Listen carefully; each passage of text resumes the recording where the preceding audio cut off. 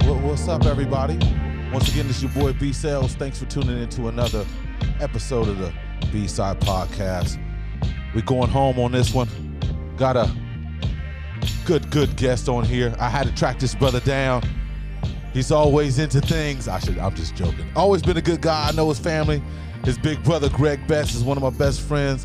And basically, he's a friend of mine, too. We go back. Our family go back way back, you know. His father, obviously, is definitely a good guy. And he was always cool with my father. And we go from there. So, ladies and gentlemen, give a warm intro, round of applause for my boy, Geoff Betts. What's up, Geoff? What's up with you, man? Hey, man. Everything is good over here, man. And like I said, That's man, good. Hey, welcome to the show, man. I had to definitely track you down, man, because, hey, man, I got to admit, man, you be killing them on the Instagram, man. Anybody got some crazy comments, you know, that you put out, man, you be on them, man. You like Talib Kweli up there on the IG, man. Hey, man, I don't know it all, man, but, you know, if I feel somebody needs redirection, yeah, I try to do my best.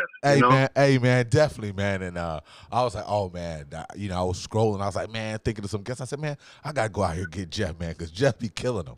And, man, I just always loved your enthusiasm, man. Like I said, man, you and your brother, man, you two are like one of the funniest cats, man, that I know, man. And you know, one thing that I always respect about your big brother, man, if I'm going through a bad day or whatever, I need some laughs or my spirit picked up, man, I always call your brother, man. And you know, our interaction, man, you know, just you know, picks off from when we was kids, man. It always had me joking, Right. Always had me in good spirit, and that, you know, definitely reflects the same measurement with you guys. Absolutely. I appreciate that, man. Hey, no doubt, man. Well, yeah, man, like I said, man, I just wanted to touch base with you because, man, you know, obviously it's always a major topic in our community is the hair game. Yes. And I seen what you're doing, man. Like I said, I'll be following you, you know what I'm saying? No type of, you know, creepy shit, but I just go out there, you know, just to see how brothers is coming along, man. I know you've been in the hair game for a little while, man. So I just want to know, how long you been in the hair game? Man, you know, actually, it's crazy. 11 years yesterday. Okay. Yesterday. I started June 9th, 11 years ago. Well, happy anniversary, Chief. Yeah, man. 11 years in the game, man. I never would have thought that I would have got into this business. But then once I did get into it, I realized, like, man, I've been getting ready for this my whole life because, okay, you know, hair is a big deal to all of us, men and women. You got Keep that it real. right. You know what I mean? Right. When New Edition came with the waves, I wanted waves. You wanted waves. You know what I'm right. saying? You got that we right. always was looking. Anytime we was watching Video Soul, we was like, okay, man, I'm gonna come with the gum. Hey, hold on, Yeah. man. You aging us right now. You know that when you said Video Soul, you know you aging us. Hey. Yep. Hey, man, I love. We blessed to be where we at, man. You know what I'm saying? You got that right. You got that right. Hey, Rap City, Video Show, you on TV, rap. Yes, sir. All of that, man. Yes, Those sir. were the good old days, man. And you know, hair was a big deal. High top fades for the fellas. You know, whether we was gonna cut our eyebrows or not, dye the hair or not. Yeah. Kwame, Big Daddy Kane. Yeah, all of that stuff. Yeah. That was a big deal. The edge ups, the lineup got to be tight. Yeah. We care about our hair just as much as the women. Let's just be all the way real. Then they came with the braids. There you go. You know. Then we came with the dreads. You know, soul to soul. Yeah. To, you know, the different hairstyles. So, you know, men, you know, quite as kept, men is we care about our hair as much as the women. You got that right. You got that right, Chief. You know what I'm saying? Rocking the do-rags, making sure, you know, our waves is on point. Right. Knowing how to tie it so you don't have that line on your forehead and whatnot, you know? Yeah, brother. You know? Yeah. These are things that we went through and we care about it. We care about our hair. Hair is a big deal, man, you know, for us as a culture, you know, man. I'm not ashamed to admit it, you know? Oh, but there's no need to be. You know, even though they always, you know, once again, put us at the back end and try to clown and shit. But hair is real, like you said, man. The hair game is real important to us, man. And like you said, going back to the days, you know, let's keep it real. Going back to the slavery days, we used to braid our hair as escape routes. You know what I'm saying? There's meanings tied to it, no question. Right.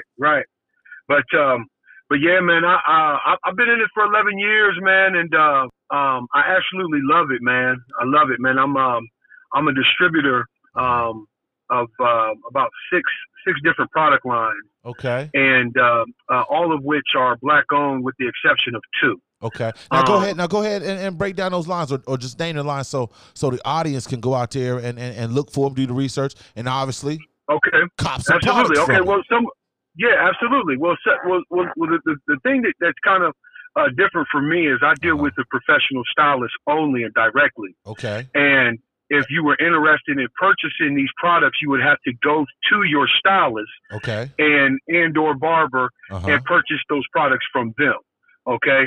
They would retail it to the end consumer, if you will. I wholesale it to the stylist. Okay.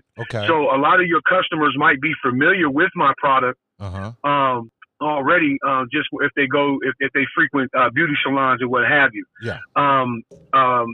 One of the products that I sell is a product called Nairobi Professional. Okay. Nairobi, like the country, and or I should say the city within the country. Got you. It's a black-owned product by the Chapman family out of South Carolina. Okay. And they've been in business. He started out as a barber. His mother was a beautician, and he started out making barber products. Aftershaves and bump sprays and whatnot, and then it morphed into real important for him us. creating. I'm sorry. I said, yeah, absolutely. It's real important, especially the bump game. Yep. Especially, absolutely. And then he started his own, took a risk and jumped out there and started his own product line. Okay. His claim to fame, his best product is probably one of the best products in the country. It's called Wrap Foam. So a lot of the customers that are listening, the Blue Wrap foam lotion is the top foam lotion in the country. It doesn't flake and all that type of stuff. But a lot of people are probably familiar with that if they go to the beauty salons, because you only see this stuff inside the beauty salons. You won't see it in any retail store. Gotcha. But I can get to that later on as we get to talking about the other stuff that you want to cover. Yes. So Nairobi Professional is one product that I sell. The other one I sell is called Essations and Naked by Essations. They're two different lines under one umbrella, and that's owned by the Luster family. Now that Luster name will probably ring a bell to you. They've been in the business. Yes, they've been in the business forever. They actually invented. The gentleman that owns the company that I work for, his older brother basically invented the S curl on him. They were in the garage. Yeah, they were in the garage, and as the story goes, and he put it in his little brother's hair and made the S curl. You know what I'm saying? And that was real popular. Some people still use it or whatever. People accuse me of having it. You know what I mean? Me and my brother. hey, y'all, you know what I'm saying? Y'all had the good swim hair. You know what I'm saying? I'm thinking, y'all, there's no question to it. Y'all definitely got some Native American background. Absolutely, no doubt about it, man. No question about it. Yeah, your brother got a ponytail and everything now. Yeah, he does. Yeah, and we old, and we're older. Yep. So that lets you know, people, they got a good grain of hair. Go ahead. Right. Absolutely. But that's a whole another story, man, about the hair textures and stuff, man. Yes. Because I wanted my hair to knot up. I wanted to get dreads, or I wanted.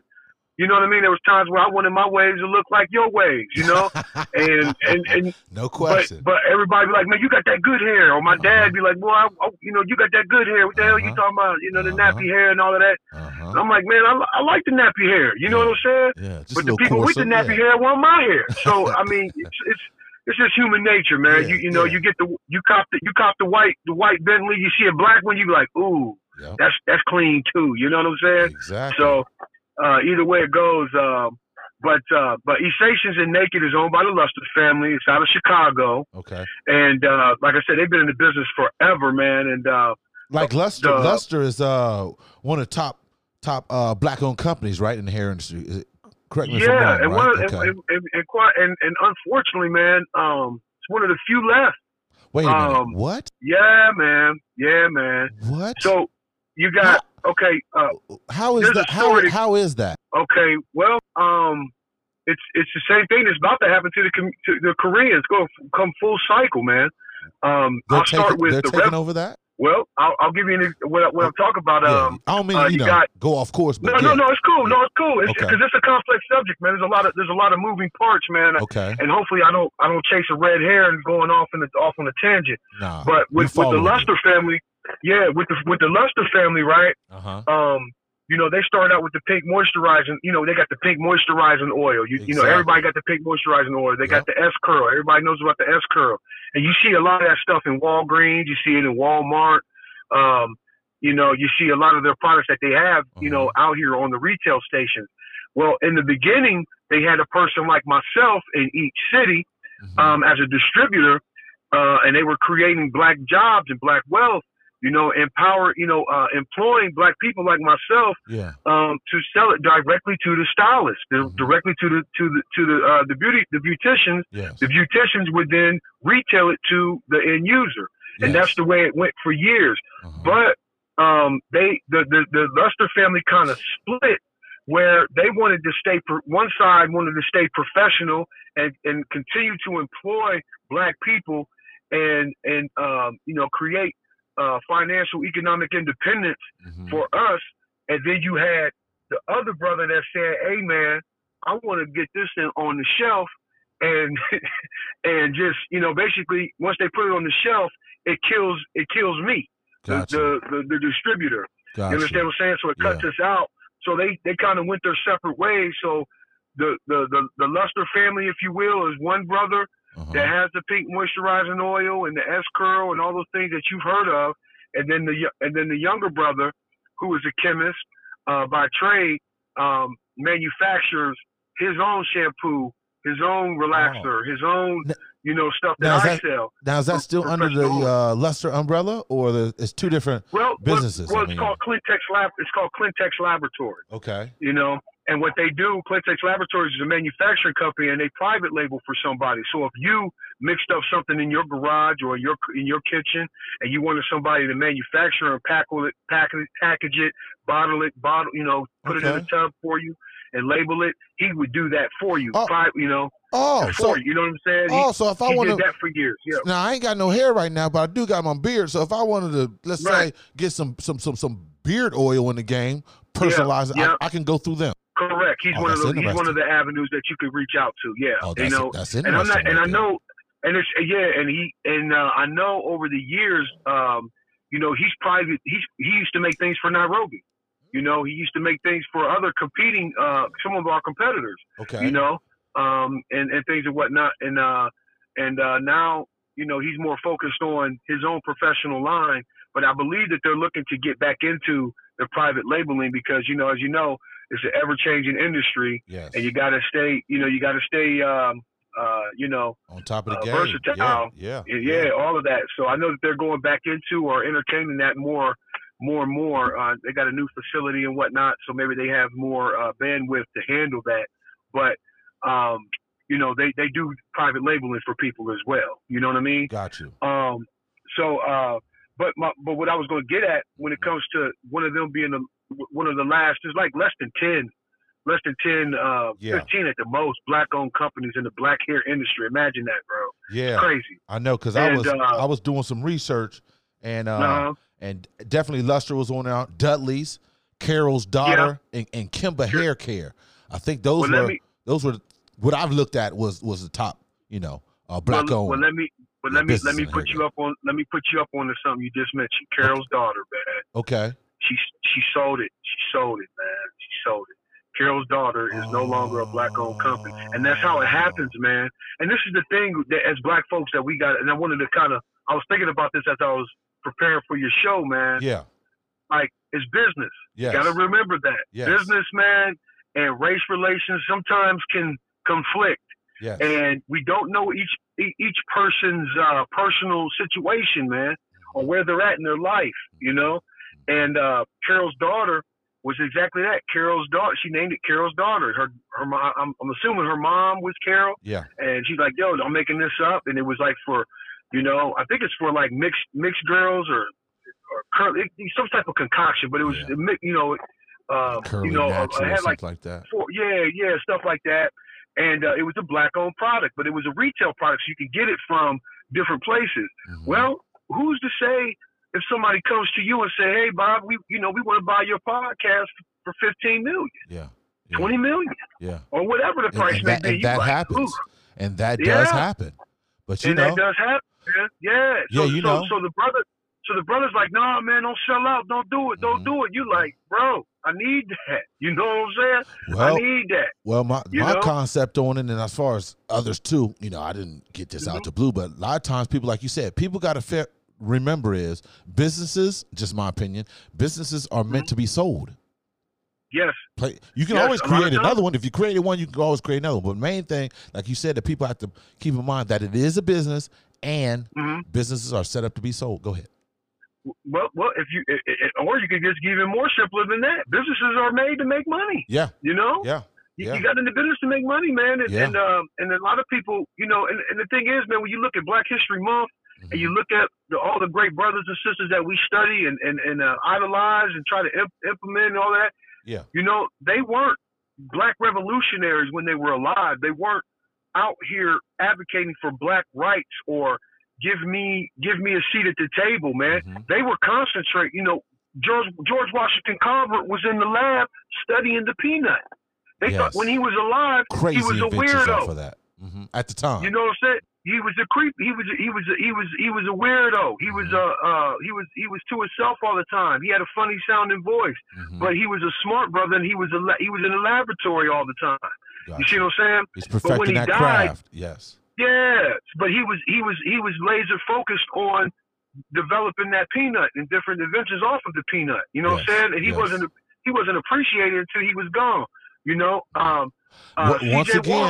Once again, people, we got to celebrate. Let people smell their roses, man, while they still alive. While they're here, while they still alive, man.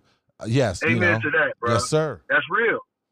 Martin Luther King, even when he did advocate for our rights, he wasn't liked by everybody. Oh, no. You know what I'm saying? Oh, look. And we've seen it in our time with Tupac. We've seen it in time with Nipsey Hussle. We've seen it in our time with different people that when they were alive, we knew them about it, whatever. Then when they die, they go into a different realm, and everybody's like, "Oh, yeah, man, I had all of Nipsey Hussle's mixtapes." Like, no, you didn't. Yeah. You wasn't. Cats wasn't on it like that. Fake You know what I mean? bullshit. Exactly. Exactly. Yeah. Fake bullshit. Right. But these dudes, it's like,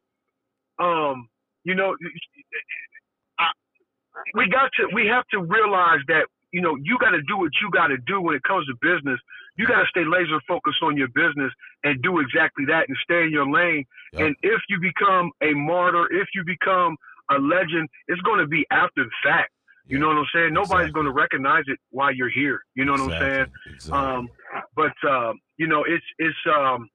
It's an interesting journey with the hair business, going back to that, because back in 1981, Revlon, I'm not sure of his first name, but his last name is Revlon. You've heard of Revlon. Of course. And Revlon made a statement in 1981. He said in 25 years, there will be no Black-owned businesses in the Black hair care industry, in the beauty industry. That's exactly. He said that 25 years ago, man. So you do the math, man. Here we are, about 30 years from that comment, right? 40, almost 40 years from that comment, man. Yeah. And we got like less than 10, 10, man. 11, something like that, man. And there's a lot of moving parts on why that is, and we see it a lot of times with all business. If dad opens up a barbecue pit and that's his passion and everybody likes his ribs, his son grows up in that barbecue pit and has to work in there all his life. Yeah. Cooking ribs 6 a.m. And then by the time he's 17, 16, like, man, I'm sick of this shit. Man. Yeah. I don't want to smell a rib. That ain't his passion. I don't want to look at one more rib tip. That wasn't his passion at the time. Yeah. Yeah. They had a movie on Netflix about that. You know what I'm saying? Do want to be a wine taster, a whole nother thing, but it just showed that the child may not have the same passion as the parent. Exactly. Okay. And so boom, if it's a hair industry, say like, hey, here's son, here's Dark and Lovely, the company. And he like, thanks, Dad, and he passes away, and then Mama passed away. He like, man, him and his sister like, yo, man, Revlon said he'll buy it from us for $20 million. What's up? Yeah. You know? Yeah. And we just split that down the middle and just we'll be, you know, me and you can just be good. And do what we really want. Yeah. Yeah. I mean, there's like, definitely offers come across like that. Yeah, them offers come and they go. You know what I'm saying? Yeah. And the black folks that ain't, you know, they're like, yo, it ain't black owned. So, I mean, there's a list that came out yesterday, man, amongst the industry, man. Wow. Of, here, I'm going to pull it up as I'm talking. Yeah. Of companies that are black owned. I'm gonna say them. I'm gonna see how well you do. I'm gonna just go give you a few. Okay. You tell me if it's black owned or not. Okay. Soultanicals. Soultanicals. No. Soultanicals. I say no. It is. Okay. It is. Okay. It okay. is. Okay. Uh-huh. Design Essential. Yeah, I say it is then, is it? It is. Okay. It is. Okay. Uh-huh. African Pride. That sounds like a black owned. It's not. Oh, they took the name and ran with it. Yeah. Cantu. Tan or can? Cantu. Cantu. Cantu. Oh, Cantu. Ooh, man. I'm rolling the dice about 50-50 right now. I say it's not. It's not. You got it right. Uh-huh. Dr. Miracles. Dr. Miracles? Dr. Miracle. That sounds like it's... It's not. Let's Jam. How about this one? Let's Jam.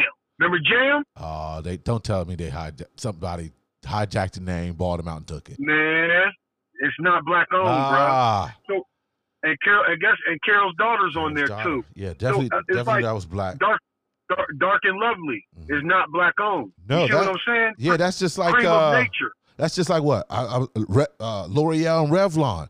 They got products for us in the hair game. I want to say. Absolutely.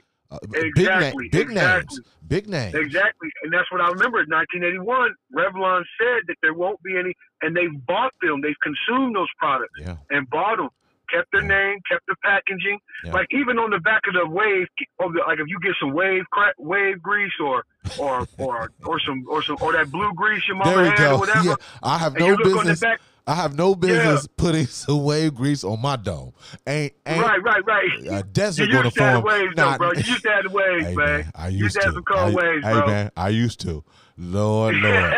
but I used to. Don't let me reminisce like that. I'll start getting lonely and weak. Right. Man, you know, but I'm saying like if you look on the back, it has that. I don't know if you remember that.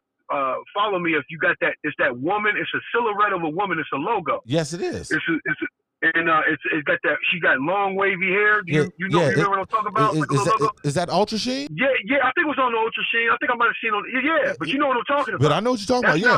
That logo is not black owned. You see what I'm saying? Man. So you telling me that? I mean, like I said, we speaking on being devil's advocate, speaking on the business aspect of it. Obviously, those bigger companies had the money. Mm-hmm. Did they research, knowing that they had to fall on a good product, whatever the case may be, threw a bunch of money at them so we acquire them, so we can put an even more corner market to gain. Correct. Or to make money. But see, that's the thing. It's about business, man. That too, yes. I mean, they're gonna take their customers and make money off of that. Yeah. Now, my question, I wonder, I'm not sure. Yeah. Now, did some of these black owners, did they get up there in the shareholders game? I mean, do they hold shares or a certain percentage of that company, or they just flat out, just sold 100% of the whole company to them? I don't know. I can't. Yeah, I can speak a little bit to that. Okay. I can't speak. I don't know. I don't know everybody's individual deal and what they worked out, but I am aware. Actually, I've been in this for 11 years, and I got to meet the. You remember Hawaiian Silky? Remember Hawaiian Silky? Not ringing a bell right now. Hawaiian Silky. Now, is that a product or? Okay, Hawaiian Silky was a relaxer. Okay. And it would, straighten your hair out. And they had a few lines. Okay, it was a black-owned product back in the 80s. Okay, late 70s, early 80s. Yeah. Hawaiian Silky. Okay. You know what I mean? Oh. And did Jay get Hawaiian Silky off of that? Huh. You said what? I just had like, did Jay-Z get the Hawaiian Sophie off of that? Just. No, no, this is what, not Sophie, Silky, yeah. Okay. You know what I mean? Hawaiian Sophie. Okay, go ahead. Just go ahead. Right. So the guy that owned Hawaiian Silky, amongst the hair business, he's a legend, and black dude, he was a millionaire, self-made millionaire. Okay. And he sold his company to I think to some Koreans or some Japanese people. I think Koreans. He sold the company, but he had something in there because I know his son, or I met his son, and his son shared this story that I'm sharing with you. Mm-hmm. He has to have. He said as long as his son's alive, his son has to be paid a salary. Mm-hmm. I can't remember what the salary was, but he has to have a seat at the table as a employee or something like that. Yes. And he gets paid a salary until whatever. You know what I mean? That's a good deal. If you go, it's a good deal. I definitely believe that. If you're going to sell something outright and they're going to, profit off of that, why not? Yes. Demand that. So he had. Yes. I'm not sure. Yeah, I'm not sure if maybe that was something that he put in there and was able to negotiate. But every deal is different. You know what I mean? Mm-hmm. Every deal is different. So I don't know what they would, but typically it's a nice dollar amount that everybody's comfortable with walking away with, and that's that. You know what I mean? Mm-hmm. So, it's just you can look at it a couple of ways. It's unfortunate that we don't have any ownership in things, or it's from an individual standpoint. Hey, that family made out off of their idea for their family. You know what I mean? So you definitely can't knock it. Depends on how you look at it. Yeah, you can't knock it. You can't knock it because at the end of the day, they hold the chips. They can do whatever they want with their company or product. That's on them. Hopefully, I hope that other entrepreneurs out there or business owners, I want to say, obviously they're going to make their moves accordingly how it fits them. But also, hey, if you do sell, try to get some money back. It's still yours, technically. Right. Yeah, but I like that move. I like that. Yeah. Like you say, business is made to make money, man, and this is business, man. And when it comes to the Koreans and what they're doing in our industry, we have to understand, man. When you go into business, man, there's going to be competition. Yes. And let's say let's say we get reparations, okay, in a perfect world. And every black person has a great business idea, something that they needed. They had the idea, they had the plan. All they needed was some capital. Yes. And everybody has the capital, and everybody says, okay, boom, I got a business and this and that. But then across town, somebody else had that same type of business. Now, you got to realize when you walk down that bread aisle in the grocery store, there's how many brands of bread do you see? And, you know what I'm saying? And some look very, very attractive. Like, I'm gonna give it all up. I'm gonna give it all up for you. But it happens. Right. It does happen. So the bread industry is competitive. Just the bread aisle alone, there's more than one brand of bread. Okay. Yes. And my point is, even if more black people went into business, who are you going to be competing with? Another black man, another black woman, or something like that. And guess what they're going to try to do? They're going to try to get a competitive advantage over you, and you're going to try to get a competitive advantage over them, and you're going to compete for business. And nothing's wrong with that. That's okay. There's nothing wrong with that, because with anything, you're a sports head. Sometimes that's part of the game. We've all experienced it where you might have a position, but you got backup, or they might bring somebody in. The whole thing is that competition, at the end of the day, makes a better product. But it's okay. Absolutely. Yeah. Friendly competition is okay. Competitive competition is a good thing. Go ahead. Yes, it is. Yeah, and I know you watched the documentary with Michael Jordan, The Last Dance. Oh man. He was getting his ass whooped. Hey man. What'd he do? He didn't cry. No. He didn't cry. He didn't say, you know what, them Pistons, man, they got Isaiah Thomas. They foul you every time you go in the lane. It's unfair, man. The refs don't give us the call, man. They the bad boys, man. They got the Jordan rules. That's whining. Yes. They whine it, and I feel like and this is gonna be a tough. I don't know how people are gonna take it, man. But I think as a black community, man, we do a lot of that. We do a lot of a whole bunch, a lot of crying, a whole bunch, a whole bunch. And I'm saying when it comes to business, man, you got to do what Jordan did. Stop crying. Go get you a personal trainer. Get in that weight room. Start, you know what I mean? Berate your teammates. Yeah. Get your teammates ready. Yeah. Go pick up somebody. You know what I'm saying? And get this stuff right, man, to come back at their ass. Hey, and you it's know all good. And just building off on top of that, like you said, get you a personal trainer, get you a coach, get you a personal financer, get you a mentor. I mean, all those things are part of basically getting your product better. Yes. Better. And a lot of times, man, the worst thing that people can do, man, just me in my entrepreneur journey, man, you're never going to be ready. Yes. You're never going to be perfect. You're never going to have everything in order. Okay. But the worst thing that you could do is just wait to start. Yep. Until you get ready. Yep. The best thing that you could do is just to do it. Yeah. Go. Just go. Start. Yeah. Learn. Yeah. Make the mistakes. Yeah. Take the embarrassment. Learn from your mistakes. Keep it moving. Yeah. Because you got to separate your ego. You got to take your ego out of the game, and that's a false fallacy of you. Go ahead. Yes. I mean, if anybody's listening or whatever, out there that's thinking about doing something, I don't care what it is, do it.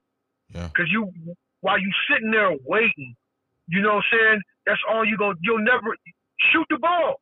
Yeah. You know, swing your bat. Yeah, you gotta have more bats.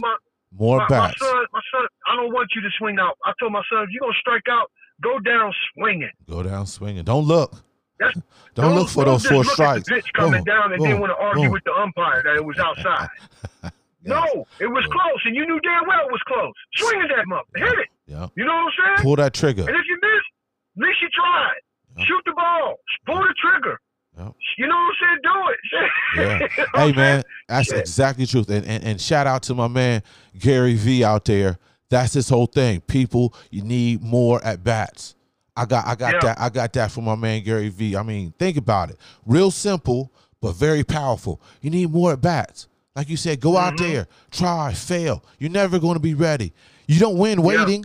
Waiting is not waiting on you. You know what I'm saying? Right. It's not waiting on you. If anything, think of the waiting game as something dead. It doesn't even exist. Waiting will never get you to a winner. A waiting game is not going to get you to a win game. It's not. And I'm glad you brought that up, man. That's what that's the whole type of deal that I want on this podcast, man. Like all those points you made as far as being an entrepreneur and use that entrepreneurial spirit to get where you need to be, man. That's what we need, man. We need straight talk like that, man. We do, man. It's because it ain't no fair out here, man. It ain't nothing. It ain't no fun, man. It ain't no. People are gonna try to win, man. And when it comes to the Koreans and the if you want to call it a takeover, wait. We gonna get on that. I had a we had a we gonna get on that because that I was looking at things and just hearing it, but then deep diving a little bit. It's like, oh shit, hold on, what is this all about? When we get back to that, no question, man, no question. But hey, that's all good points, and that's how it is sometimes when we bring up a topic or whatever the case may be, we're going to discuss some things. Sometimes we'll dive deep into it. That's how it is, man. That's how it is on the B-Side podcast, man. We're going to keep it one. No, we're going to keep it one, man. And let's get back on those products, man, because like you were saying. So we had these, I mentioned it in Nairobi. I mentioned these stations in Naked out of Chicago. The other one that I sell, I just picked up about a year ago. It's called Straight Request. It's black owned out of Orlando. Okay. Brother by the name of Tony Grant owns that product. Excellent product out of Orlando, man. Okay. They one of their best products is a black carbon shampoo. Straight Request, yes. It's called Black Carbon 500. Charcoal gets the impurities out of your scalp. The tea tree gives it that tingling sensation, stimulates your scalp. Okay. Yeah. It promotes hair growth, but I don't know, Bobby. I think you a done deal, man. You know what I'm saying? Hey man, I ain't gonna sell you no snake oil, man. Hey man, that's what I appreciate about you, brother. I mean, I'm not going out here like Sherman Hensley. No, I'm not going. Oh, that's what it looks like. Oh, that's right, because your dad had the Sherman. Damn, you got the Bobby Senior. Oh man, I don't even let it get like that, Chief. I don't even. Hey man, hey, I told myself a long time ago, Chief, like, you're not gonna get me on the baldness, and I accept it. I accept it. I got other things to worry about. I accept this, and then what I'm gonna do, I'm looking at the deposit. I'm gonna save money because I'm gonna get me a set of clippers. I'm gonna give me some edges. I'm gonna get all that where I'm just in a mirror, a handheld mirror, and I go bald, Chief. I'm doing mine. Every day, man, every other day. Hey. Yeah, but I appreciate that, man. I appreciate that because that's what we all got to be careful of. You know that snake oil these motherfuckers try to sell, and that's good, man. And I appreciate that, man. That shows your salesmanship, man, because you not only have these products, but you letting people know, like, hey, it's on you. I mean, it's a good product, but yeah. Right. It's we gonna like get that. your hair clean, man. It's gonna strip the impurities off your scalp. It's gonna get all that debris and everything on it, but you ain't gonna grow it down your back. I'm sorry, man. I ain't gonna lie to you, man. It's clinical stuff for that. Something else, but genetics is genetics, man. There it is. But Straight Request is a really good product. That's black owned, professional beauty line, like I said. Okay. And then I sell H2 Pro flat irons. Now the H2 Pro flat irons are, some Korean guys that own H2 Pros. Okay. They used to be FHI. They broke out. You know what I mean? You know how family is. Everybody goes through it. Mm-hmm. They separated. You know what I mean? Another one. So you got H2 Pro flat irons that I sell, and then I sell a Italian based color line. Okay. Italians are really good with color. Okay. And I sell a color line like that. So those are the products that I sell. You know what I mean? But like I said, man, I know you were asking. I don't know if you want to get into like how you get into the industry or anything like that. Hey, man. Yes, because my whole concept, man, each one teach one, man, because I'm sure maybe there's some brothers and sisters out there who's listening or want to listen, either case may be, that they might pick up some points, man. Maybe this information you give them, maybe that's what sparks them, so obviously, I mean that's part of it. We want to break down as far as how did you get in the hair game, and if you got any advice or any direction that people can lead to, share that, man. Share it. I got to keep it rolling, brother. Yeah, I got into the hair business back when all the economic meltdown, if you will, back in 2008 going on. Because I was in the banking industry. I don't know if you remember that. You were. Hey, man, you were. I forgot. Yeah. Was it Fifth Third? Was it Fifth Third or Huntington? Which one? Yeah, I was with Fifth Third, and then I was with U.S. Bank. Okay. And I was with Fifth Third. I was selling electronic fund transfers, processing services. I definitely want to get back to you on U.S. Bank, but yes, I had a question about that. Yeah. Yes. Then U.S. Bank, I was with them. I was a loan officer, a small business loan officer for a couple of years. Okay. And man, it was tough, man. It was tough, man. And like I say, I tell people then, I tell people now, man.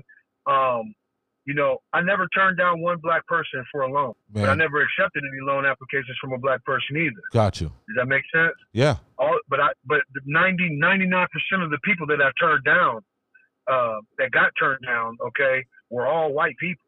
Okay. So the misnomer that the banks aren't lending to black people, somewhat of a myth. At this time, because the numbers, it's all about the numbers, man. You know what I mean?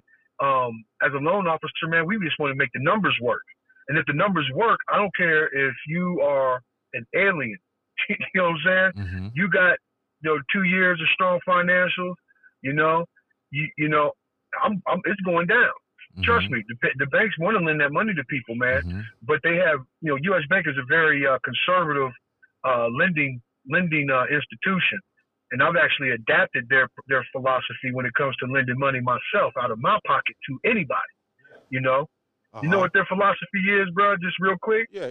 They don't lend money to people that need it. Okay. They do not lend money to anybody that needs it.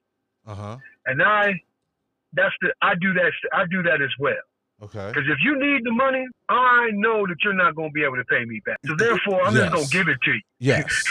Yes. That makes sense. Yes. You know what I mean? Like you know people that need that live without the. So they pick up on I see that all the information that I have, that you are living outside of your means. So how, if I loan you this money, how am I even going to get the payback, let alone the return? Correct. Exactly. And before they even lend you the money, they put you through this stress test. They take off, you make $100,000, they take $30,000 off of that off the top. Yeah. So you're down to, they put you through so in case shit does hit the fan, are you going to still be able to pay us? Yeah, they took 30 straight off the rip. Off the rip. That was just one of the things that they did, but, just to kind of give you an example of what they're doing, like, okay, boom, boom, boom. Okay, even through our stress test, he's still cash flowing at, 1.15, 1.2, or whatever. And, they had a minimum on that.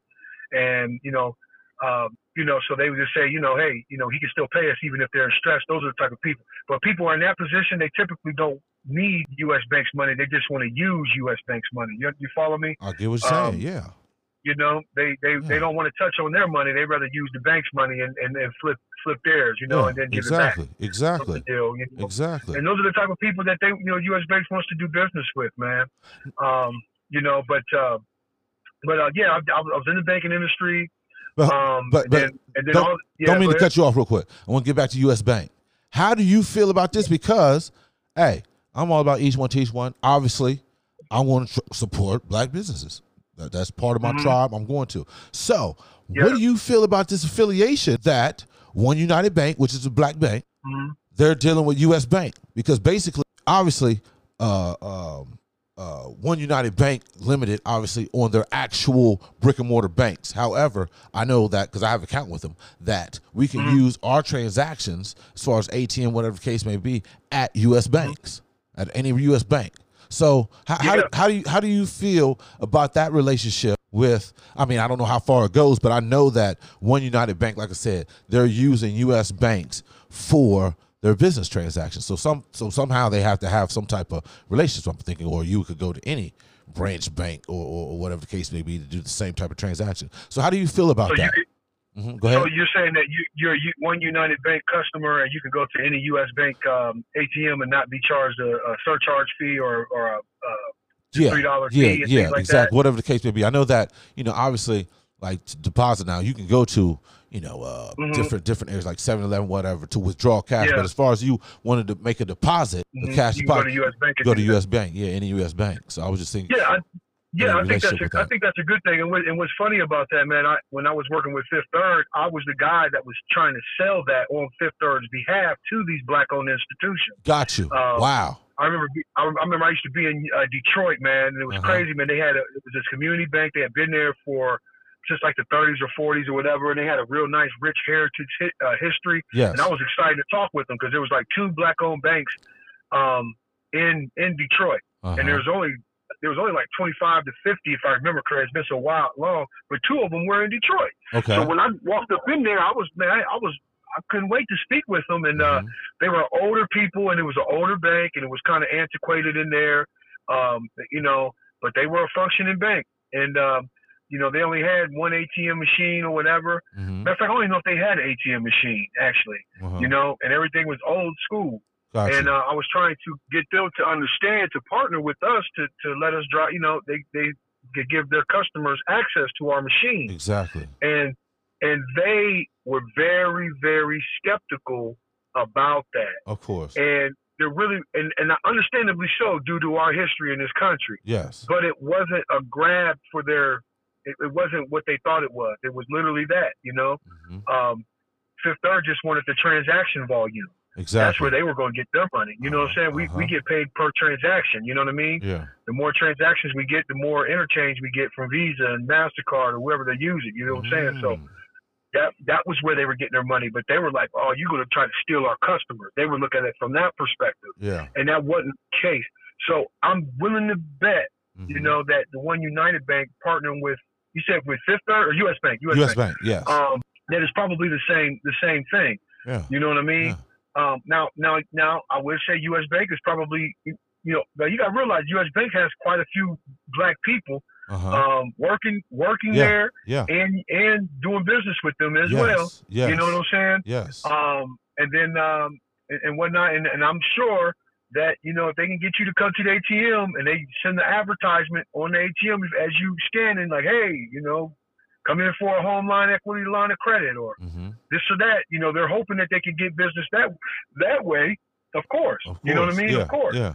But you'll be able to use the ATM machine. You won't have to drive across town, exactly, or what have you. You know what I mean? So, but I think also, just running off of that, I think also that a lot of times that we blacks got to understand is our code of conduct, right?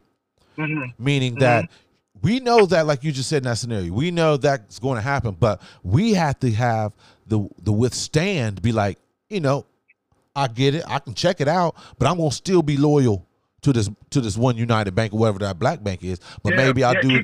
I won't keep these accounts over here, or keep this money over here. Exactly. Keep the deposits with them. Yeah. Exactly. And don't move that business. You know what I'm saying?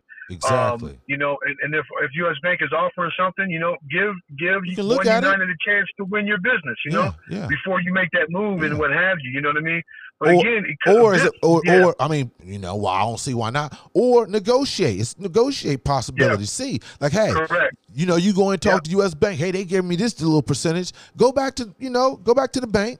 Go back to One United Bank and be like, hey, I was at the ATM. U.S. Bank talked to me. I went in. This is the deal they're giving me. What's happening? Yeah. Why not? Yeah. Why not? You can do that. There you go. You can do that, people. It's your money. Negotiate. Absolutely. Just seeing. You never know. Whatever. Yeah, we gotta play the game. We gotta play the game. And maybe that information that you giving back to One United Bank helps them out. Maybe they'll be like, you know what? Hey, we gotta do the same thing over here. Yeah, with the competition. Yeah, we gotta do this. Yeah. Right. Get the information. Absolutely.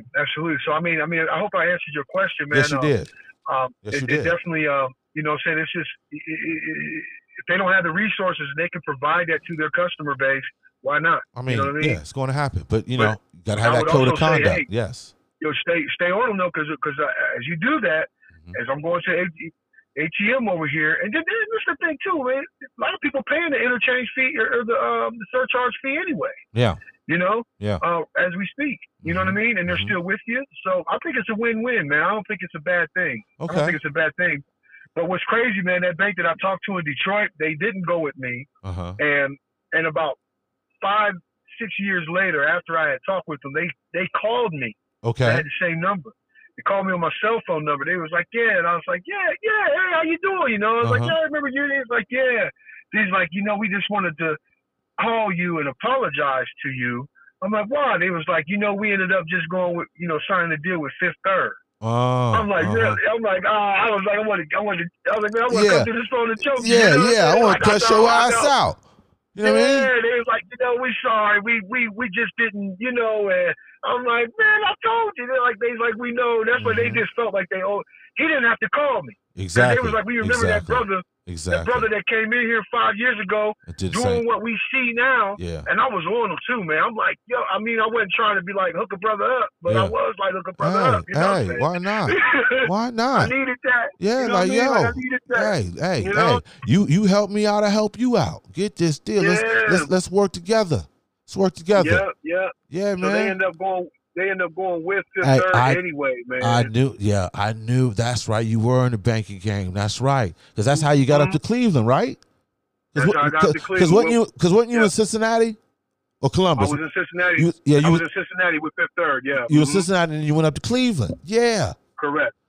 Yeah, man. Yep. So okay. So yes, we talked about the products. We broke it down. So okay. Now since we're on this conversation, well, what happened for you to change from the banking industry? I was using sales or whatnot. So obviously different product, whatever. Yep. So ultimately, so what made you be like, okay, I'm cool on the banking game. I'm good. I want to try something else. More in a different route. Maybe I'm at a time in my life where on my career wise, like I want to do something different.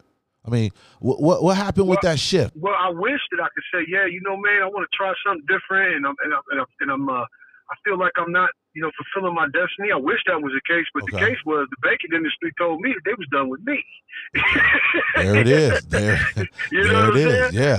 Yeah. I mean, there it is. This was around the time when the housing bubble busted and all of that stuff was going on, and the economy was tanking, and I think it was Bush's last year of presidency, and we was losing 250,000 jobs a month, and I mean, it was just, remember that, people's 401ks was going in the tank, and small businesses just weren't doing well. Gotcha. So when I would try to get these small business loans approved, man, they just weren't getting approved, man, and U.S. Bank was like, "Hey, brother, the numbers, we're going to the numbers, huh? we're going to cut you loose." Yeah, the numbers, yeah. So we ain't gonna get rid of you. We just gonna get rid of your position. Yeah, no longer.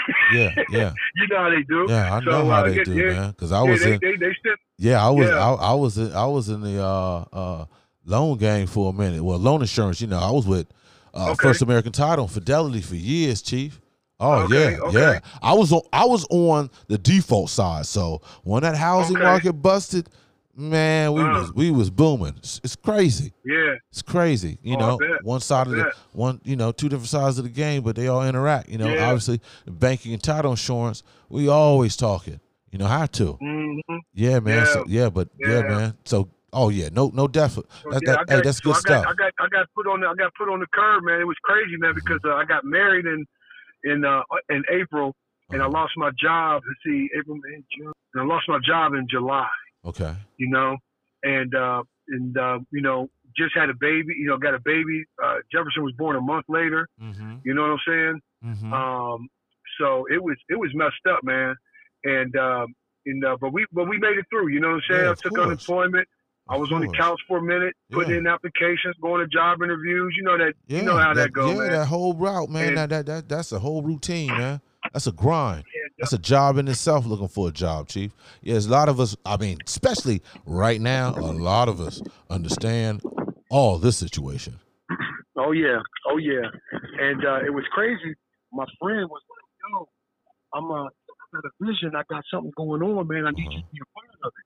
I said, "Oh, word." Now, mind you, this is when I had just started working at Fifth Third. And he was like, "Yeah, man." He was like, "Word." He's like, "Man, I'm about to be a millionaire, man." He always talk like that. Yeah. And I was like, "Yeah, shoot, man, I'm trying to do that too, man. I'm about to get paid too." He's like, "Yeah." He's like, "Man, so," he says, "So what you doing?" I said, "Man, I'm about to go into banking." Yeah. He says, "Word." I said, "What you doing?" He says, "Man, I'm about to sell shampoo." Okay. I'll never forget, man. I took my phone off my ear. Yeah. And I'm up here, my man Blue. I'm up here dealing with one of the best hairstylists in Cleveland. Okay. You know what I'm saying? He just came to my house to get some product. Okay. You know what I'm saying? He gonna pay me my money and get on up out of here because you know better. Yeah. That's my dude. Yeah, that's what I'm talking about. You know what I'm saying? Look, check out my man. For all y'all don't know, tuning in right now to the B-Side Podcast, I'm talking to a good friend of mine, Geoff Betts, a.k.a. Mr. Blakhair right now. We're just going over some discussions and topics in the hair industry. Yeah, as he makes his transaction. I had to make all that legal. $80 real quick. Hey, all legal here, people, but look how we move on this spot. We doing interviews, we selling, we advertising, we marketing, we giving out the information. That's what we do over here at the B-Side Podcast. Absolutely. Now go ahead. Now go ahead. My bad. I ain't mean to interrupt. No apologies. Hey, you was getting your money. You get that money real quick. Yes. So yeah, man. When he was like, I'll never forget, man. He said, "I'm gonna start selling shampoo, man." Like, yeah, best man. I'm gonna need somebody up there. And I remember taking the phone off my ear and looking at it like, this dude is losing his motherfucking mind. Shampoo? Are you serious? You know what I mean? I swear. I thought it was crazy. So long story short, I lose my job. I'm sitting on the couch. I'm watching, Ali Bilski talking about the economy and all this stuff and everything. I'm like, man, what the hell am I going to be my next move? Trying to figure out how I'm going to get back into it. Yeah. And I really didn't enjoy the banking thing at all, man. I was really out of my element for real, but I was able to navigate it and do everything, So I'm like, man, what can I do? What I got to do? So I was like, let me call my homeboy, man. My homeboy calls me and says, yo, man, you should just ride with me and see, man, get into this, man. I'm making money. Yeah. I'm like, really? So I drive down to Columbus. I get with my dude. We drive around, and I just sit and I observe. I'm just riding around with him. And this brother, he gets in his car. Yeah. And he's how can I say? He's a good dude, man, but he works on his own in his own little pace. But yeah. This guy, it's like around. I get down there bright and early at 8:00. He's like, "Oh man, you here early?" I said, "I mean, you working, so I want to be. I ain't want to tell you." He's like, "No, we ain't gonna go out till about 11." Yeah. I'm like, "What?" So, man, we eat breakfast, we parlay, we do what we do best, what have you. I'm like, man, what the hell is this? You know what I'm saying? Like, so we get in this car, man, and he's got these boxes in the back. They're not, he was selling Nairobi at that time, man. And he's like, "Yeah, man, we about to just start hitting these shops, man." I'm like, "Okay." Yeah. So we go up in these shops. Yeah. He's like, "Hey, what's up, sis? What's going on, Ray? Hey, Ray, I need three. I need 3 bottles of this. I need 2 bottles of that." Yeah. "Oh, okay. You go to the next station. "Yeah, I just need 1. Yeah. Goes to the next station. "You know what? I'm good today." Boom. So we go to the next station. "Yeah, just give me 1 bottle." Like, all right, boom. We turn around. We go out. We go to the car. He grabs about 6 bottles. He walks them in. They pay him. Yeah. He walks out of there with like $100 and some odd. Yeah, off one move. I said, what the? Just happened. So we go to the next shop. Yeah. You know what I mean? I'm just watching him, just looking. Yeah. Now, mind you, I mean, this guy isn't dressed up.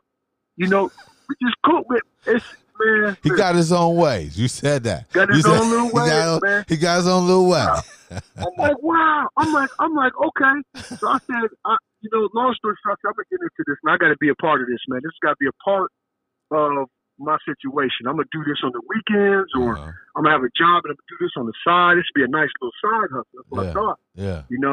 And he made, I drove around with him and he was late and he was doing this and that and it kind of dragged his feet, but he still made about $800. Yeah. You know what I mean? Yeah. And I'm like, wow. And I'm one of those people that try to see where I can improve things or what I would do different. And I'm like, wow, if he's making $800 just literally doing the bare minimum, what if he did this or did that or something like that, So I'm like, wow. So that's how I got into it, man. Luckily there was a territory open in Cleveland, and I was able to get in and just get the ball rolling, man. And here we are 11 years later, man. It's crazy. Man, that's good, man. Doing it full time. But that's good that you've seen, the vision while it was going down, man. That's good stuff, man. You was analyzing things, see how you work your magic with your game, and then go out there and make it happen. And then it's independent, obviously. You're doing it for yourself, obviously. And then you say these are black products, am I right? Correct. Man, that's definitely a win-win, man. We definitely need some more people like you out there doing these things. That's always inspiring and definitely, man, motivational, man. I mean, and that, just different aspects. Sometimes, people, you got to sit back and observe, watch how things go. Absolutely, man. That's always good, man. Now, let's get into the nitty gritty. Obviously, there's a lot of money, obviously, out there on the table for us. Now, how is it that how did the Koreans put the clamp on the game? How do we all know? I mean, does anybody know? I mean, how did they come in and just take over the game? I would say, as far as the hair, as far as I would say, what the weaves and the wigs and things of that nature. What's that all about? Well, the thing is, man, they were first generation when they came around the 60s and 70s. When they came around, they had access to the hair, and they were selling affordable wigs.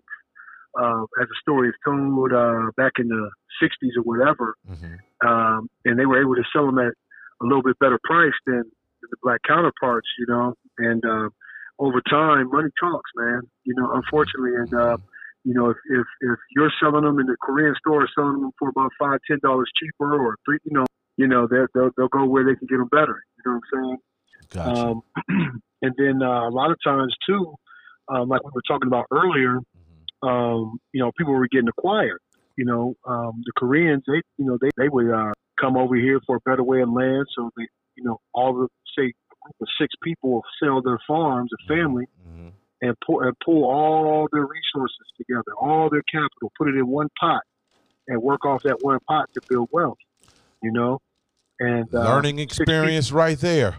That's something that we can incorporate. Most people, man. I remember buying this book on economics, man, just trying to get a better handle on it.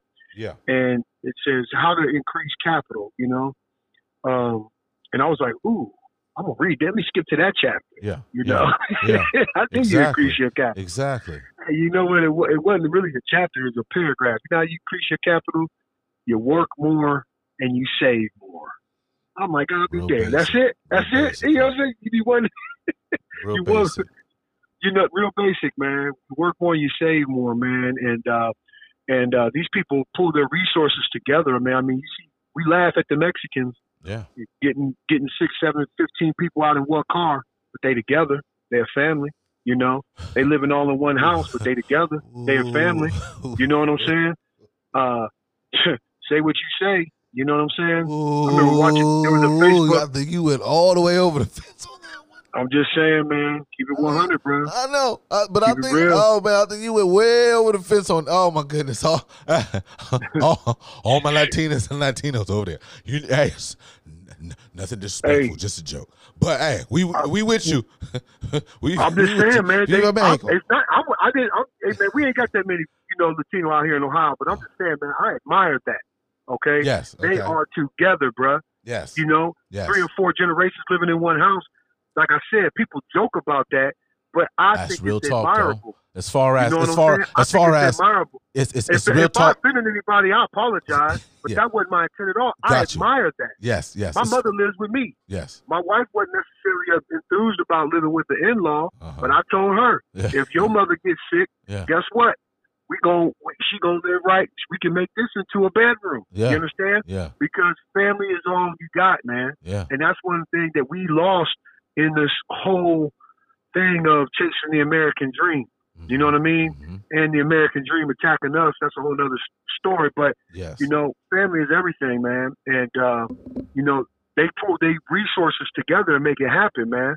Yeah. I seen a post of a black dude crying tears. Mm-hmm. And he was crying because he was like, why don't we do this for my black folks? Yeah. And he told a story about this house. He's been living there for about 6 years.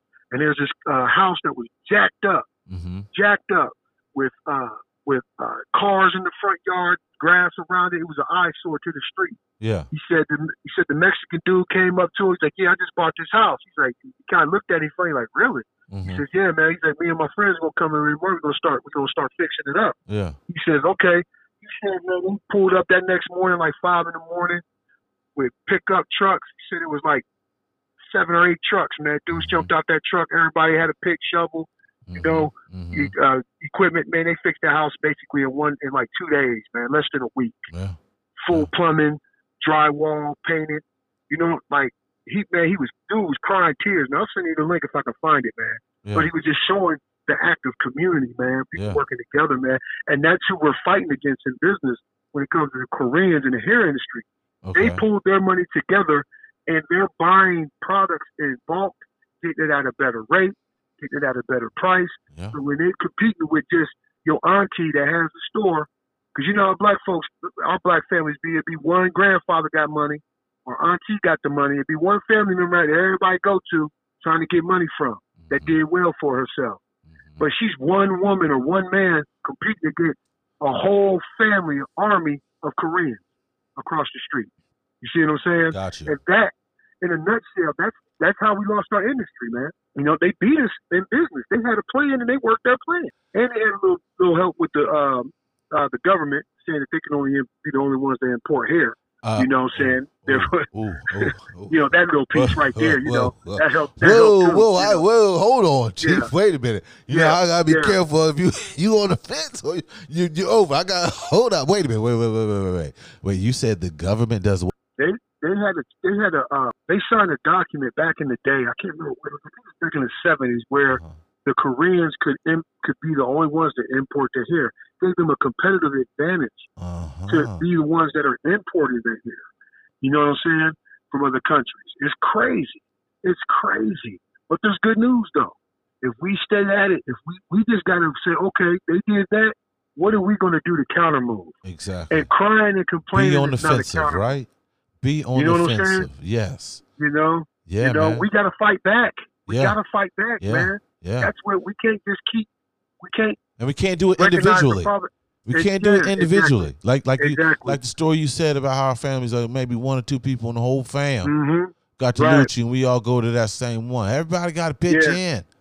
everybody got to pitch in, man. Yeah, I think everybody got to have the same mentality, man. Yeah, I think obviously, no question, we got a lot of work to do mentally, spiritually, all that. Mm-hmm. We are broken. All of that. Damn near broken, I would say. I won't say all the way, but we already need a repair. You know what I'm saying? I don't think reparations needs to come in the form of a check only. No, there's other ways. Exactly. There's other ways. There's a whole lot of things we need repair on. But we have to demand that too. We have to demand this, just like everybody else. But I think that's the main thing we need to do as far as verbally talk with this, because words do matter, man. And also, we have to change our code of conduct with each other. Come on, man. We're losing. We're losing. We're losing. Yeah, like you said, all that other stuff, there's so much complexity to it. It's draining. But at the end of the day, every tribe got to deal with their lows. Every tribe has to.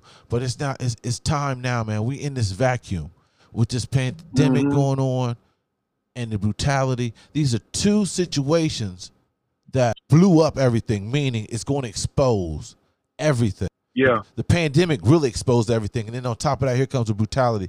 It exposes everything once again. We're in a vacuum, people, right now, man. And we need I think we need to take advantage of this. Encouraged. I'm encouraged by what I see. I really am, man. I'm seeing not just us on the front lines. I see a lot of them on the front lines, and sacrificing, man, and people that were normally silent or turning a blind eye to it. You see people, like the Drew Brees thing, Oh, man. Yeah, he was ignorant on that. He knew exactly what he was doing. He knew exactly what he was doing. He knew exactly what he was doing, but at the same time, man, he got checked, man. And I'm like I said, man. I look at it. I tell you, it's like new grass, man. If you plant some new grass, man, it's real fragile when it's growing up out the ground. I feel like he's new grass, man. I feel like his comments were just completely wrong, and I'm going to give him the benefit of the doubt, and I'm going to keep watching him. But at the same time, you got to understand, man. A lot of white people are going through what they call cognitive dissonance, man, and it's a process. It's a process, man. Just imagine having to literally deal with everything that you thought was real or right or correct is not. It's a process to swallow that, man. And Drew Brees is we're watching Drew Brees go through that in the spotlight with the whole nation watching. Man, he knew exactly what he was doing. I mean, I get it. Everything's a process, but he knows exactly what he's doing. He was dead wrong when he did that. Trust me, I went in on him. Yeah, he did. I know you did. He didn't have to say anything. But he didn't have to apologize either. He didn't have to apologize either, and he didn't have to come back out and send out a new thing and continue his beat. He didn't have to take this beat. No, he could have just went right over there. He could have, but he did. Tom Brady ain't said nothing. Tom Brady ain't saying nothing. We don't expect. We don't expect them. People are coming. Trust me, it ain't where it needs to be. It ain't where it needs to be, but it's going in the right direction, man. And I'm not going to continue to browbeat him if he's starting to comply. I'm not brown. I ain't gonna beat him because he knew exactly what he's doing. My concern. I ain't no need to waste our time on it. Keep it moving. Right. What did my man the coach Dennis Green? What did he say? He is what we thought he was to be. What about the team? Denny Green. Yeah. Come on. Yeah. I mean, but hey, all points are exactly. You can't knock them. Those are good points you made. No question. No question. But also speaking on this, I don't know. I'm hearing from other couple cats is like, maybe like you said. We're seeing a lot of different cultures out there marching. Is it because of these black babies? Is it because of these mixed babies out here now? Yeah. Huh? Yeah. You damn right it is. Hey, right? Let me tell you something, man. There's extreme on each side. There's extreme. Yes, always. Yes. KKK on the left. Yes. And they saying, hey, man, no race mixing. Hey, we got brothers on the right side. I don't know what to call that. A rightist Klansman? Holy shit. He's walking fire. Right. Well, I'm just saying the two. I'm just saying that the two yes, exactly. I know what you mean. I just had to have a joke out of that one, but yeah. But right. There's always far right and far left. Any organization or group. Far left, and if you go far right, they don't want any race mixing. If you go far left, You know, or at least for the black side, they don't want no race mixing. And None. I believe both of them are wrong. Both of them are wrong. Okay? One time, we all got mixed race blood in us. You know, dig that. Okay? Africa. And then on top of that, you know, I believe that's how you put this fire of racism out. You know what I'm saying? With these black babies. So do we need more black and mixed babies? Well, this is the thing, though. This is the thing, man. The browning of America is happening, okay? And that is the reason why they want to build the wall. That's why they feel like they need to take their country back, because by the year 2040, they are going to be the minority, and they know it. Okay? And that's why they push. You know, I don't want to go too far. You know, we don't need to get everything out on this episode, brother. Right. Hey, you are definitely going to be a recurring guest. Okay. I'm with that. Hey, people! I told you, I know what I'm doing, because got to bring good entertainment. Who else? My dude right here, Mr. Blakhair himself, a.k.a. my man Geoff Betts. Yeah. Oh, we got plenty of episodes, Chief. We got plenty of episodes to keep them going. Go ahead. Yeah, but the Koreans, man, they shot their move, man. They did, and they're shooting.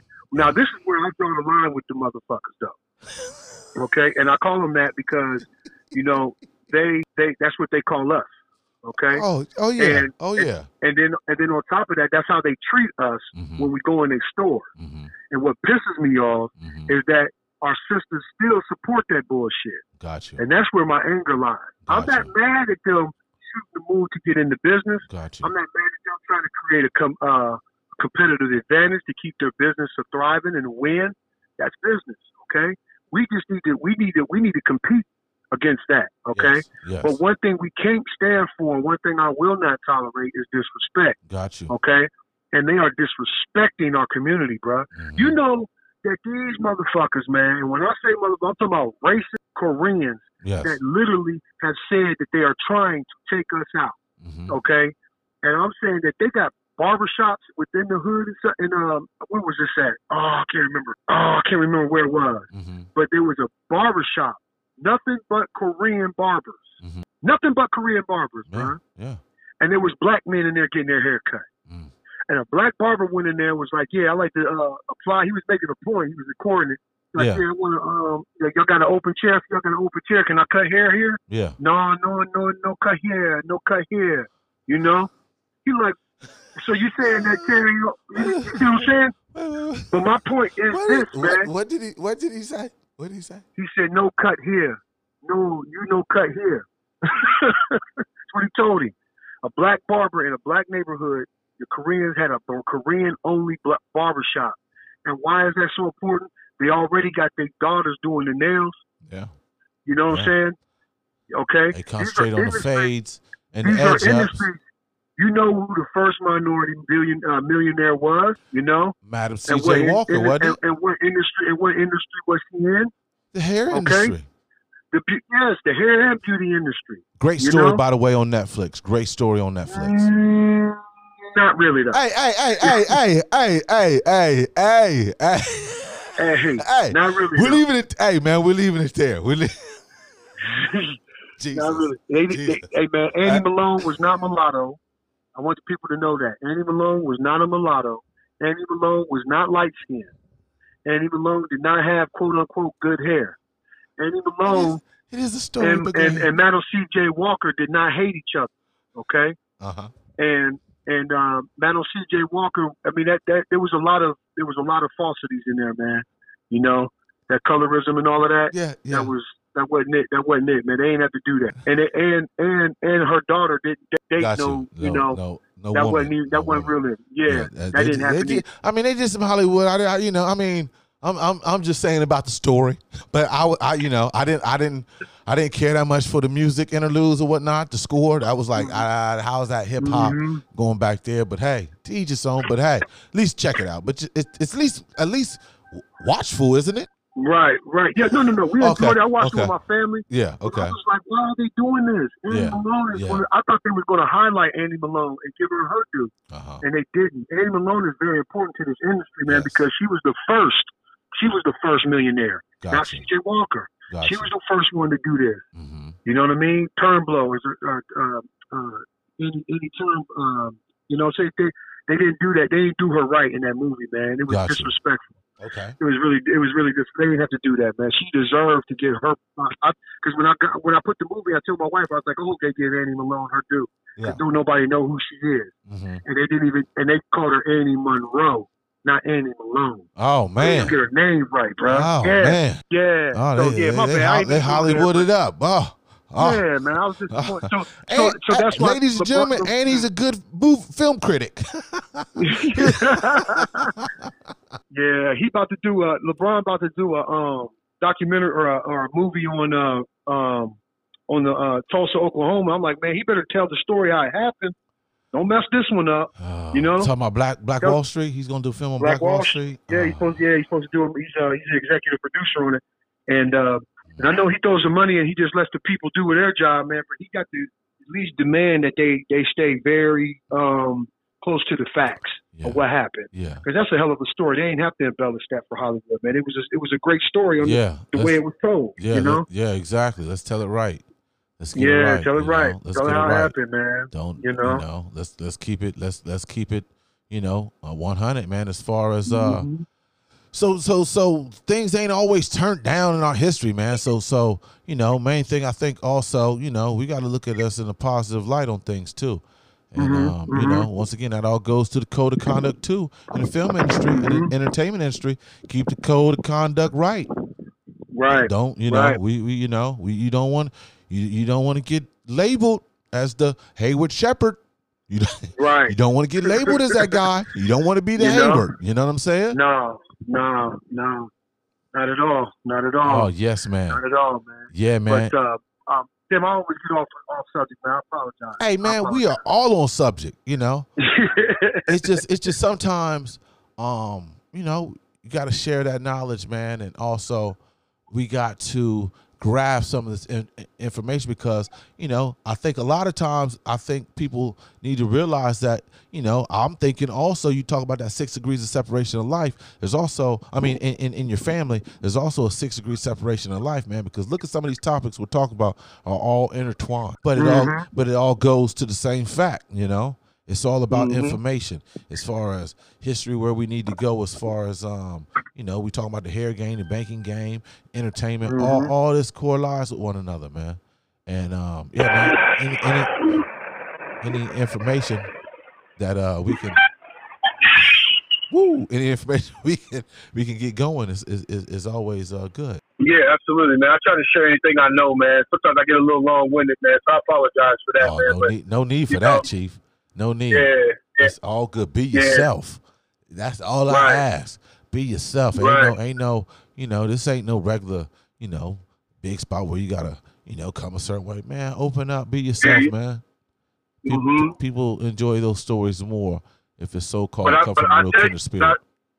But I tell you, man, there's good news though, coming down the pike, man, when it comes to the black industry, man, because business is business, man. And, we're the first generation Koreans that we were talking about, they're getting older and they're leaving this, they got to leave this stuff to their kids. And all these black sisters and put their kids through college. Yeah. Okay. Yeah. This is a $1 billion industry, man. And we spend a lot of money. 50% of it. Oh yeah. A lot of money on the hair. And we put their kids through college. And I say that because, now they didn't go to college to learn how to run a beauty supply store. They've been doing that since they were 5 years old. Yeah. And it's boring.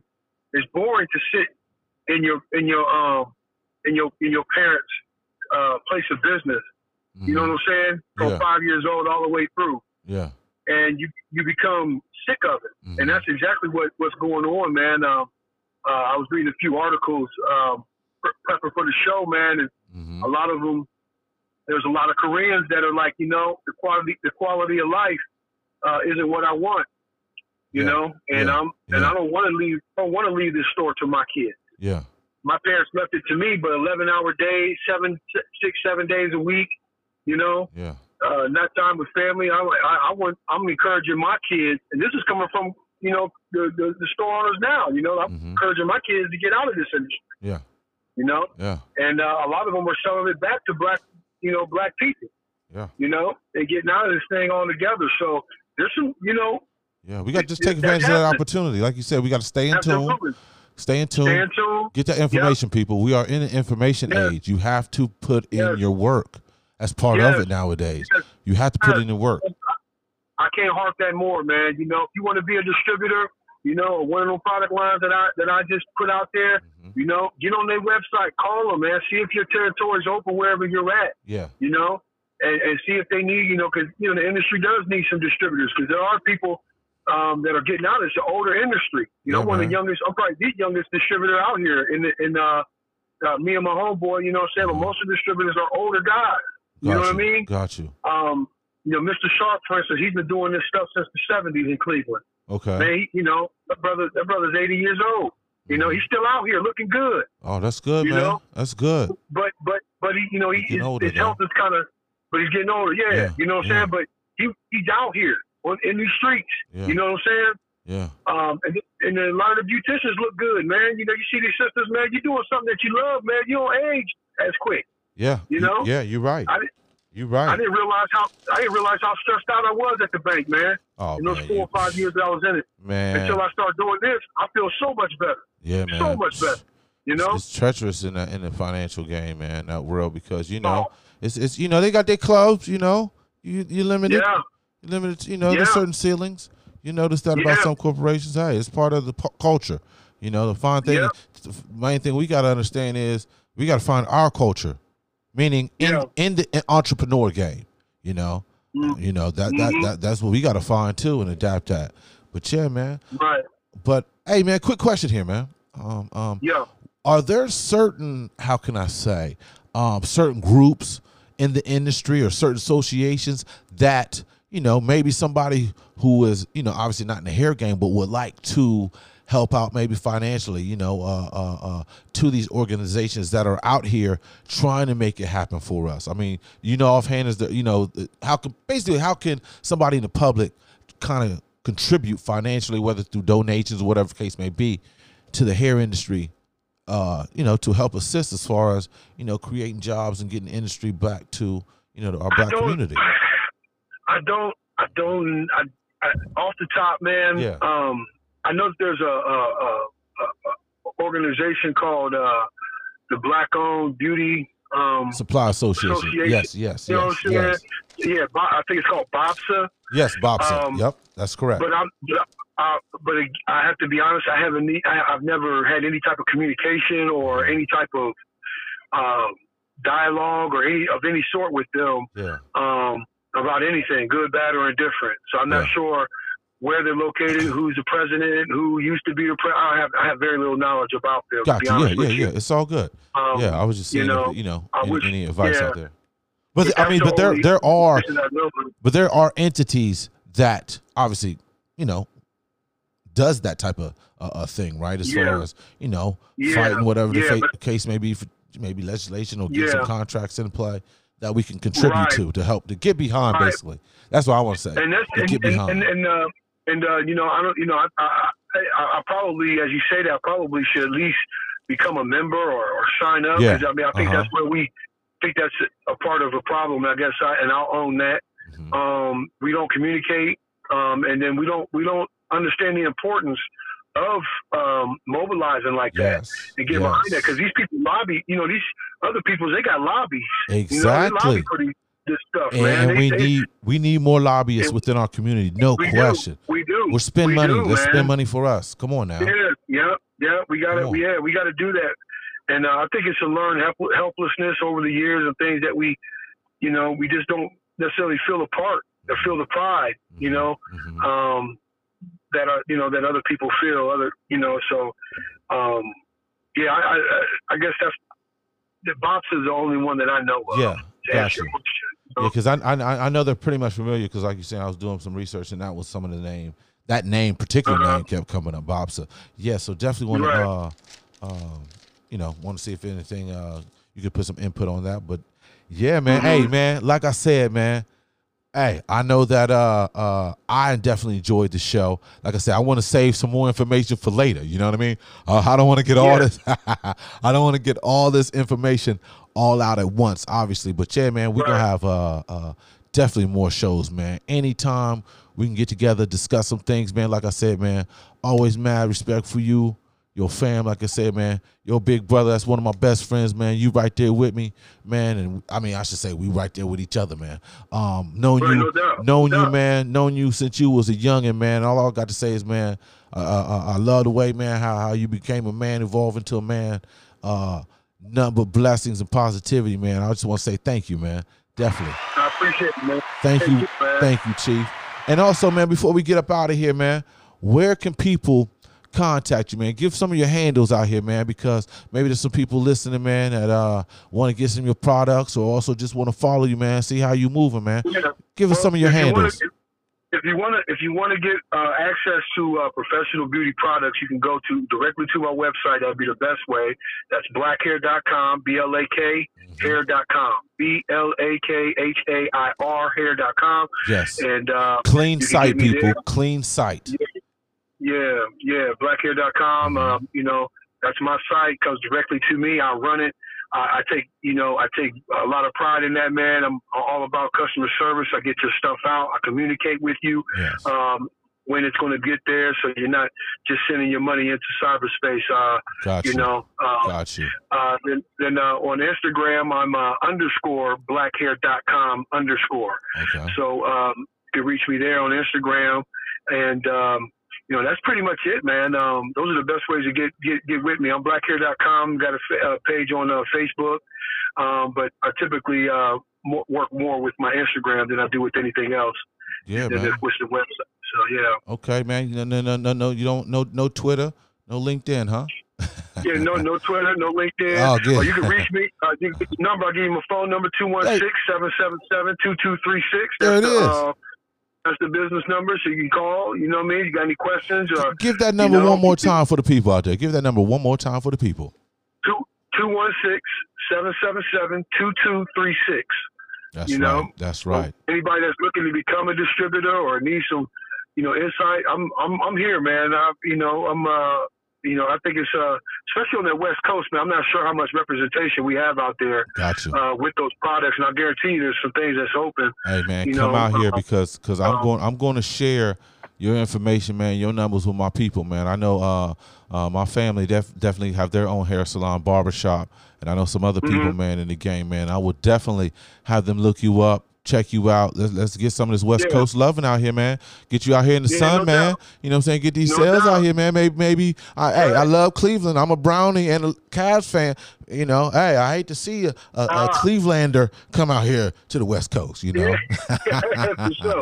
I'm down, man. Yes. I'm down, man. I need to get out there on the West Coast, man. I love the West Coast, man. Man, appreciate it, man. And all y'all, man, thanks for tuning in. If you want to contact the set, man, you can always hit us up at the bsidepodcast.com. Go to our IG page, the B-Side Podcast Q. Also, you can check out my sports line at alecroberts.com. You can definitely hit up the IG at alecroberts.com. If you want to follow me, my Instagram account is ARSales2. So, thanks for my man, the special guest. Big love to family member right here, my man Geoff Betts, aka Mr. Blakhair. Thanks for tuning in to next episode. Love y'all. See y'all. Hey, Geoff, stay on the air, man. I want to holler at you off set, man. No doubt. No doubt.